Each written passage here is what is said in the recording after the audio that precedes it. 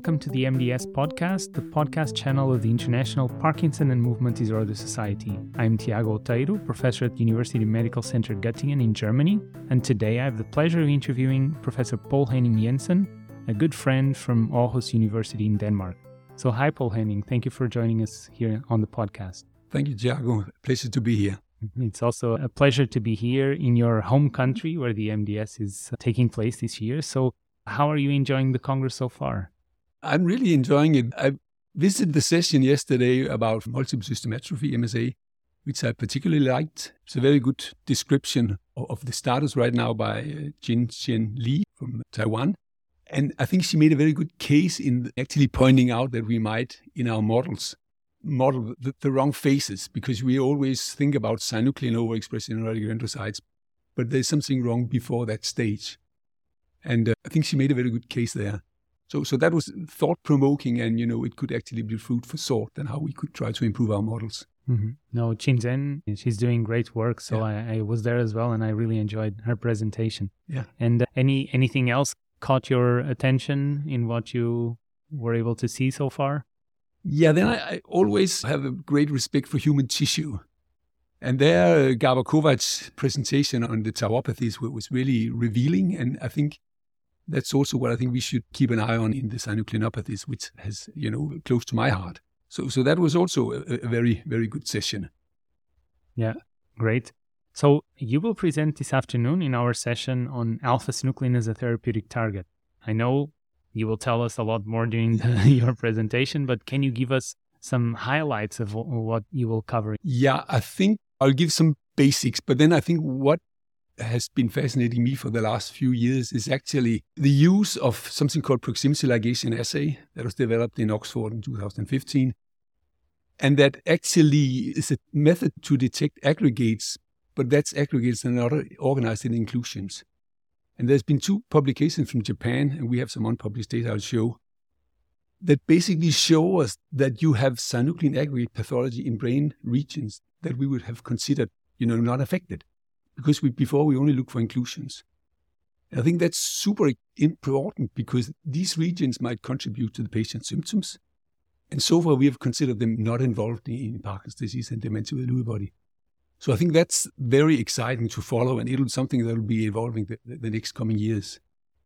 So that's more, let's say, the natural history of the disease that we have to rethink, at least from my perspective. And then I will discuss a bit about the therapeutic strategies that has been pursued, and I will also, being a little selfish, focus a bit on the hypothesis we have been studying for the last few years, and where we have some very promising data in vivo, in mice models, to discuss. And then finally, I would like to just highlight the new staging scheme, where you rather say, okay, there's something wrong with synuclein. You can actually have Parkinson's disease before you get symptoms if you have a positive seed amplification assay. So I think these are novel thoughts that clinicians has to think about in the future, because it's really changing the way we consider these diseases. Yeah, those are all good points. And yesterday there was a session where the new staging system was presented, and also an alternative proposal for classifying Parkinson's using, of course, seeding amplification assays, but also maybe skin biopsies and other tests that are proving to be reliable. Yeah. But also to include other aspects like genetics and neurodegeneration.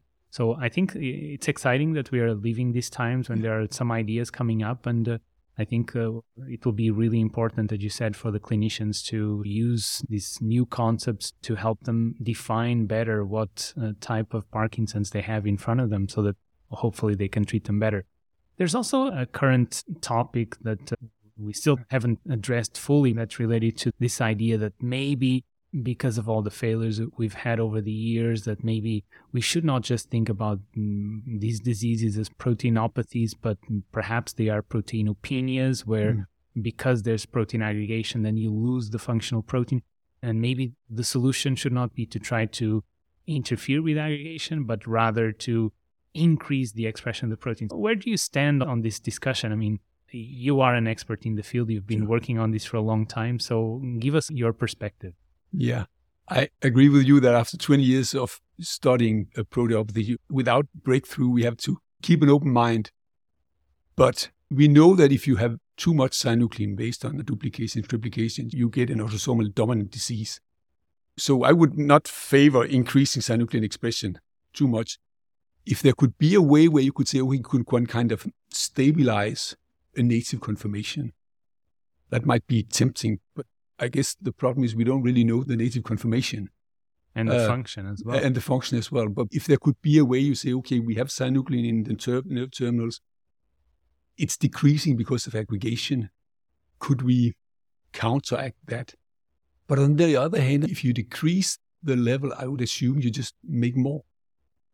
I mean, this is a regulator. So I'm not a strong proponent for this idea about trying to increase synuclein levels. But let's see if somebody can come up with some model studies that can convince us. And so when we think about this issue, what do you think would be key experiments that have not been done that we need to do in order to definitively decide whether we need to really remove the aggregates or focus on something else, some other biological aspect? Can you think of any critical experiments that, even if they're difficult to do, but Sure, that we need to do to try to resolve this?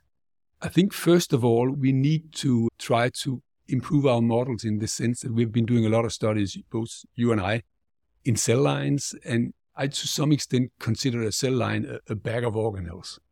Whereas in our brain, we know synuclein is very highly concentrated in nerve terminals. There's also something in the nucleus, but the large majority and in high concentration in nerve terminals. And the biology in the nerve terminal could be very different. I'm not convinced that you, in the process of developing the disease, you actually deplete synuclein out there. But I think we could try with human neurons or cultures of rat or mice neurons to see if we can induce an aggregate state that's not forced too strong, and then try to see, okay, what happens to synuclein in nerve terminals? Could that be something that reflects what goes on in the brain of a patient? That might take years, but that's difficult to study. And I think our models now with human neurons that are, more easy to cultivate and so on, might bring us there, even though they are not as polarized as, for example, primary neurons from rodents. So I've been more cumbersome to work with. So this is not easy, but I think we have to move in that direction. And you are trained as a medical doctor, but then you've been a basic science researcher for a long time. So our audience is mostly clinical, although fortunately we have a lot of basic science listeners as well. But I wonder if we focus on, again, the topic of the session where you will be speaking on alpha-synuclein as a target for intervention. From what you know, and you know a lot that is going on in the field, what do you consider are the best approaches to target alpha-synuclein that we have being tested today? You could say what has been in the clinic is where we try to remove synuclein by passive vaccination. It's not something that works like this. I think we should try to see if some of the more experimental strategies where we perturb signaling pathways may be affected by the aggregates.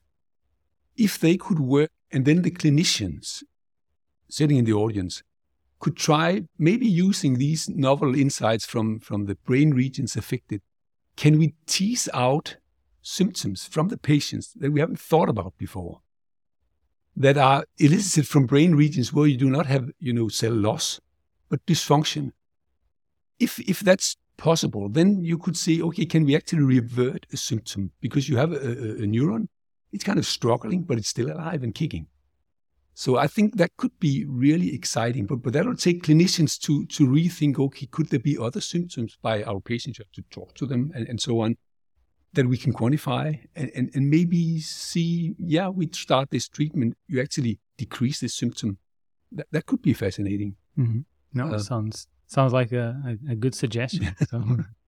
So Paul Henning, we're coming to the end. Time flies very quickly here while we have this nice conversation. So are there any other thoughts you would like to share about the Congress, about your research at the moment?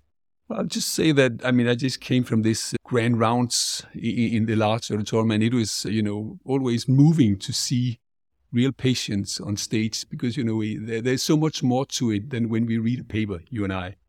So I really appreciate the Congress here. Yeah, I think that's a very nice session. That's why it's always so well attended, because everyone really enjoys to see and watch the process, the thought process that the clinicians go through when trying to make a diagnosis. And for us as basic scientists, this is really interesting for me as well too, because I think for us, I feel it helps us also understand what we need to model in the lab. It's not just about proteins that do this or do that. It's about trying to model a complex problem that is not limited to a simple or a single cell type and goes much beyond that. And I think it's very humbling, because then we realize really how complex the problems are. Yes. So Paul Henning, thank you so much. It was a pleasure having you with us here on the podcast. I invite everyone, all our listeners, to go and look for your beautiful work over the years. There's a lot for people to learn about what you've been working on and all your contributions. So that's really great. And thank you again for joining. I hope you enjoyed. Thank you for giving me the opportunity. It was wonderful. So we have just interviewed Professor Paul Henning Jensen from Aarhus University and discussed his participation at the MDS Congress 2023. So thank you all for listening, and join us again in our upcoming podcasts. The views and opinions expressed by the participants in this podcast do not necessarily reflect those of the International Parkinson and Movement Disorder Society or their affiliated journals, Movement Disorders and Movement Disorders Clinical Practice. Any disclosures of the participants can be found within the episode description located on the MDS website.